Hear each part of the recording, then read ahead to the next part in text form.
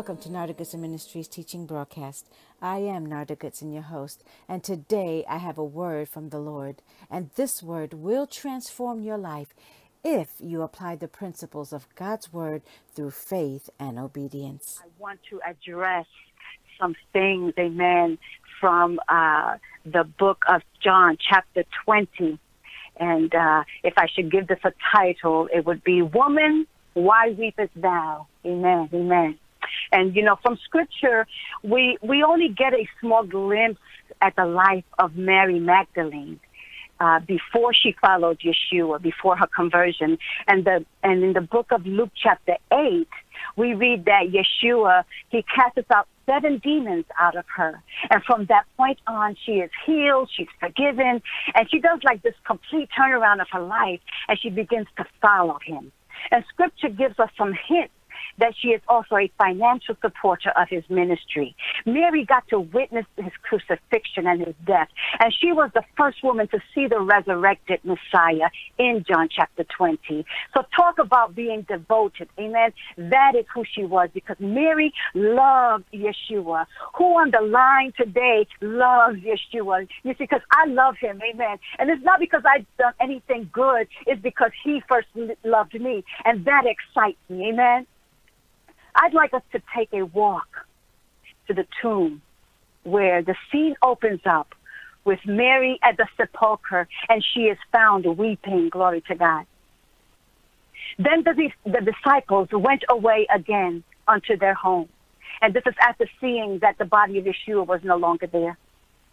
But Mary stood without at the sepulcher weeping. And as she wept, she stood down and looked into the sepulcher.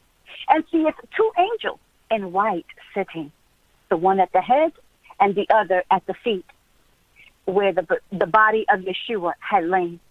And they say unto her, Woman, why weepest thou?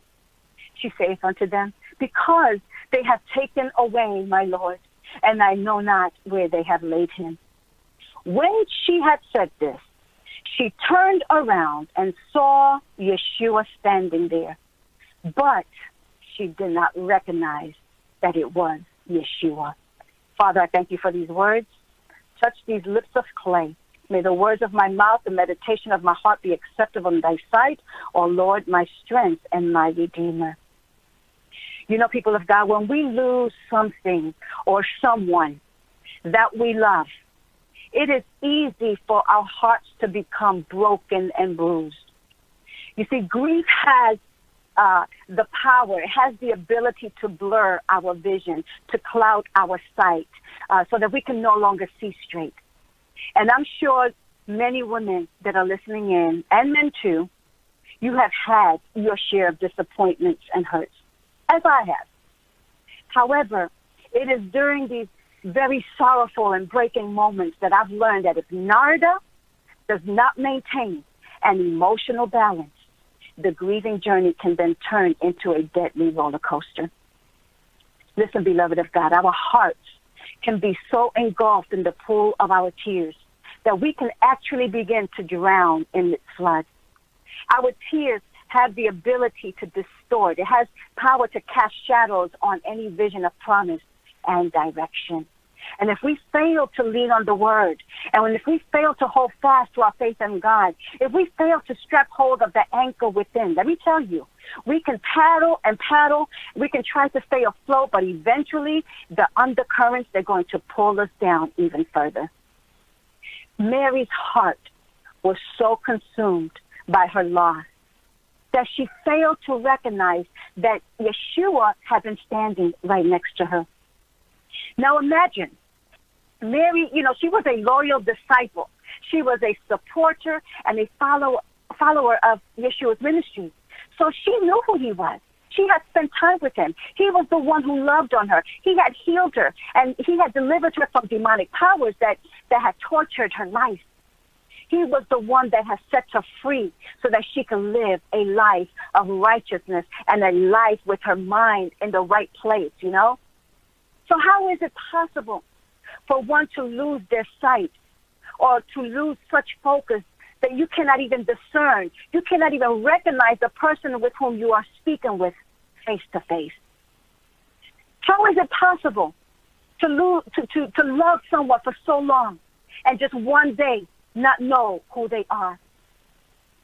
John 20 and verse 15 says, "Woman, why are you weeping?" Yeshua asked. "Whom are you seeking?" And thinking he was the gardener, she says, "Sir, if you have carried him off, tell me where you have placed him. Well, tell me where you've put him so that I can go get him." And in verse 16, Yeshua said to her, "Mary." And so she turned and said to him in Hebrew, she says, "Rabboni," which means teacher. So even after having a conversation with him, she still had not come to full terms that it was he, the one she was looking for, the one she loved and adored, who was lovingly watching her every move. You see, he was watching her, and I want you to know today that Abba is watching over you. Are you like Mary today? Has your life been feeling empty? Has the pain of your loss consumed your entire world, that your tears are now leaving you seeing everything blurry? Has pain gripped your heart that you are no longer recognizing the presence of the Lord? Has disappointment struck your life that you are sitting at the graveside?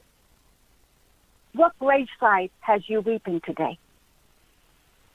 Could it be the graveside of losing a parent? Could it be the graveside of divorce? Could it be the graveside of a child? It could be the graveside of a life you knew. What graveside has you so attached to it that you can no longer see the joy of life? No longer able to experience joy. No longer able to share in laughter. No longer able to discern the times and seasons because you are stuck in this dark and gloomy place.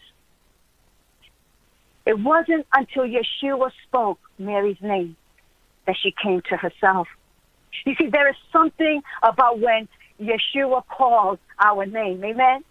Because when he does, it will touch the very core of who we are. You see, one day like Mary, I was also sitting at a graveside. But Yeshua, oh my God, he called my name. And when he did, everything came back into a clear focus. When he calls our name, he touches the very heart of our existence and our reason for living. You see, I'm so happy that Yeshua called my name today. I'm so happy that he never left me to drown in my sorrows. But from the grave of despair, he lifted me up and out of the mighty clay. Amen? I want you to know that today, right now, if you are at the graveside, mourning your dead dreams, mourning your dead relationship, grieving your broken and shattered world, I wish to offer you hope through the anointed, risen Savior. Amen? And he's standing right next to you. Hear him call your name. Listen for that still small voice, because he says he wants to dry your tears. And you will see clearly again when he puts your life back together, when he resurrects you and moves you from the graveside to a place of victory where you will know him and you will know his comfort and the joy of his salvation. The psalmist wrote in Psalms 51 and verse 12, "Restore unto me the joy of thy salvation and uphold me with thy free spirit." You see, the Father doesn't want us to continue to live in denial about the things that have hurt and wounded us. Many of us have learned the art of rolling stones over things that damaged us instead of truly allowing the Lord to touch it so that we can be healed and we can be set free. And as a result, we are left crippled by the very people who were carrying us. But it's time we stop blaming others for dropping us. Mephibosheth. We may have broken dreams, damaged relationships, injured trust, impaired vision, and the list goes on. But if we're really honest with God, and we may not be with others, but with God, we must admit that the damage still speaks. So we learn these survival techniques to live with what we cover up. We even mastered the art of beautifying the money within, calling it the new look as we walk around like with these masks, hoping it's going to hide the bloody bandages we wear beneath. But yet, no matter how well we cover up, Lazarus, the wound still reeks because the bandages cannot restrain the smell. It cannot hold back the infested smell. Have you ever met people, and just by having a few words of conversation with them, you can detect that they've been wounded? You can discern it. You see, it's because that thing has been buried, but it's not dead. It's just buried. And for true deliverance to take place, it is important to acknowledge that thing that is still hurting and affecting us. For healing and restoration to manifest, we will have to revisit the painful place where it died, where it got buried, but where it still lives. Now let's take another walk to another tomb. And here we're going to find in John chapter 11, Yeshua instructing Mary and Martha to take them to the place where their brother Lazarus had died and was buried. Because it was looking like a very hopeless and dead situation. Yeshua waited intentionally until Lazarus had already been dead for days. The Lord waited until Sarah's womb was dead. Only when something dies can the resurrected power of God be truly experienced. And this is when you will know that what is impossible with man is possible with God. You see, at every level of our journey, our yes to God is always going to cost us something. And sometimes it's going to be everything. Will your soul still say, yes, Lord? When we stop chasing the wrong things, and when we start pursuing after God's heart, when we start going after his presence and his righteousness, is when we open ourselves up for far more than what our finite minds could ever ask or imagine. But it's not going to happen before, beloved. It's often said that hurting people hurt people. It's time we stop hurting others and ourselves. We don't have to allow the pain of yesterday to create a grave nest in our hearts. Amen? Because the real change from grave clothes to the robes of righteousness, it begins with us. It begins with you. It begins with me. Let the words of God and his truth establish you in a new way that will foster healthy thinking and create positive behavior patterns. So you don't, keep repeating these same fruitless cycles over and over. And if you do this, it's going to assist you in developing a strong foundation upon which to build your life upon. And then you're going to discover that over a period of time, like a blooming garden, you will see the result. In closing, the Lord is working out everything that pertains to you, that pertains to your personal life's mission, your family, your calling, everything. And yes, even your present condition. He knows everything you are going through. And John 11:43 says, and when he thus had spoken, he cried with a loud voice, Lazarus, come forth. And he that was dead came forth, bound hand and foot with grave clothes. And his face was bound about with a napkin. Yeshua said unto them, loose him and let him go. And I declare and decree today that every grave clothes on you be loosened now in Yeshua's name. I call you out from the things that are keeping you grief-stricken and in despair. I call you out from behind the veils of pretense and masquerade. And I pray that God disrobes us today and strips us from false humility and pride so that we can walk in godly sincerity and purity. I declare and decree that you are loose from that which is tying your hands so that you cannot produce good works.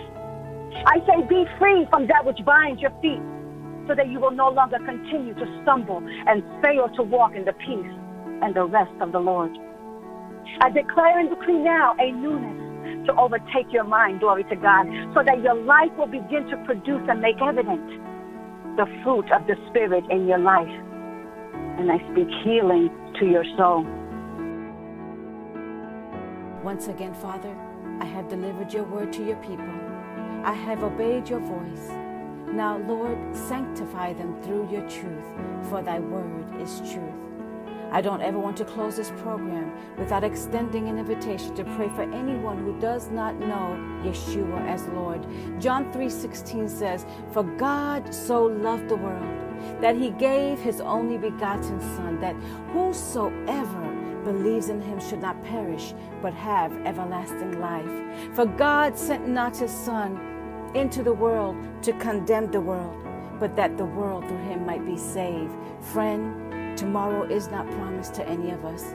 And like many traveling through the oceans of life, I know that life has been brutal to you. I know that the storms of the sea have hit your life just like it has hit many of us. But I want you to know that God the Father loves you and he has a plan for your life. Amen? But you see, it's our sins. It's our rebellion against God and his word that will keep us separated from him. But Yeshua is calling you, glory to God. He's saying, come all who are burdened and heavy laden, and I will give you rest. For I am the door to the Father. No man can come to the Father except they come through the Son. Hallelujah. You know, the Bible says you must be born again. And you see, salvation, forgiveness of sins, eternal life, these are all gifts that are made available to anyone who repents and believes and confesses that Yeshua, the Son of God, is Lord, and that he died and rose from the dead to save mankind. And this gift cannot be earned or bought by simply being good. Hear me. It is a matter of faith and trust in a loving Savior. If you would like to receive Yeshua into your heart, I want you to pray this prayer with me. Say, Heavenly Father, I come to you in the name of your Son, Yeshua. Your word says, whosoever shall call on the name of the Lord shall be saved. Well, I am here right now, Lord, and I'm calling on you. I ask you to forgive me of all my sins. Wash and cleanse me in your blood. I ask you, Lord Yeshua, to come into my heart and be Lord over my life. And according to your word, according to Romans chapter 10, verse 9 and 10, I now confess with my mouth the Lord Yeshua and believe in my heart that you have raised him from the dead. I confess and declare that Yeshua is Lord of my life. I thank you for the gift of salvation through the blood that was shed on Calvary's cross. And by faith, I now receive this gift of eternal life. In Yeshua's name, I am saved. Amen and amen. If you have prayed this prayer with your whole heart, I want to welcome you into the family of God. This is the beginning of a new journey, a new you. God has now redirected your ship of life, but you will need discipleship. You will need to be baptized, and you will need to be with other believers where you can grow and learn more about God and his word.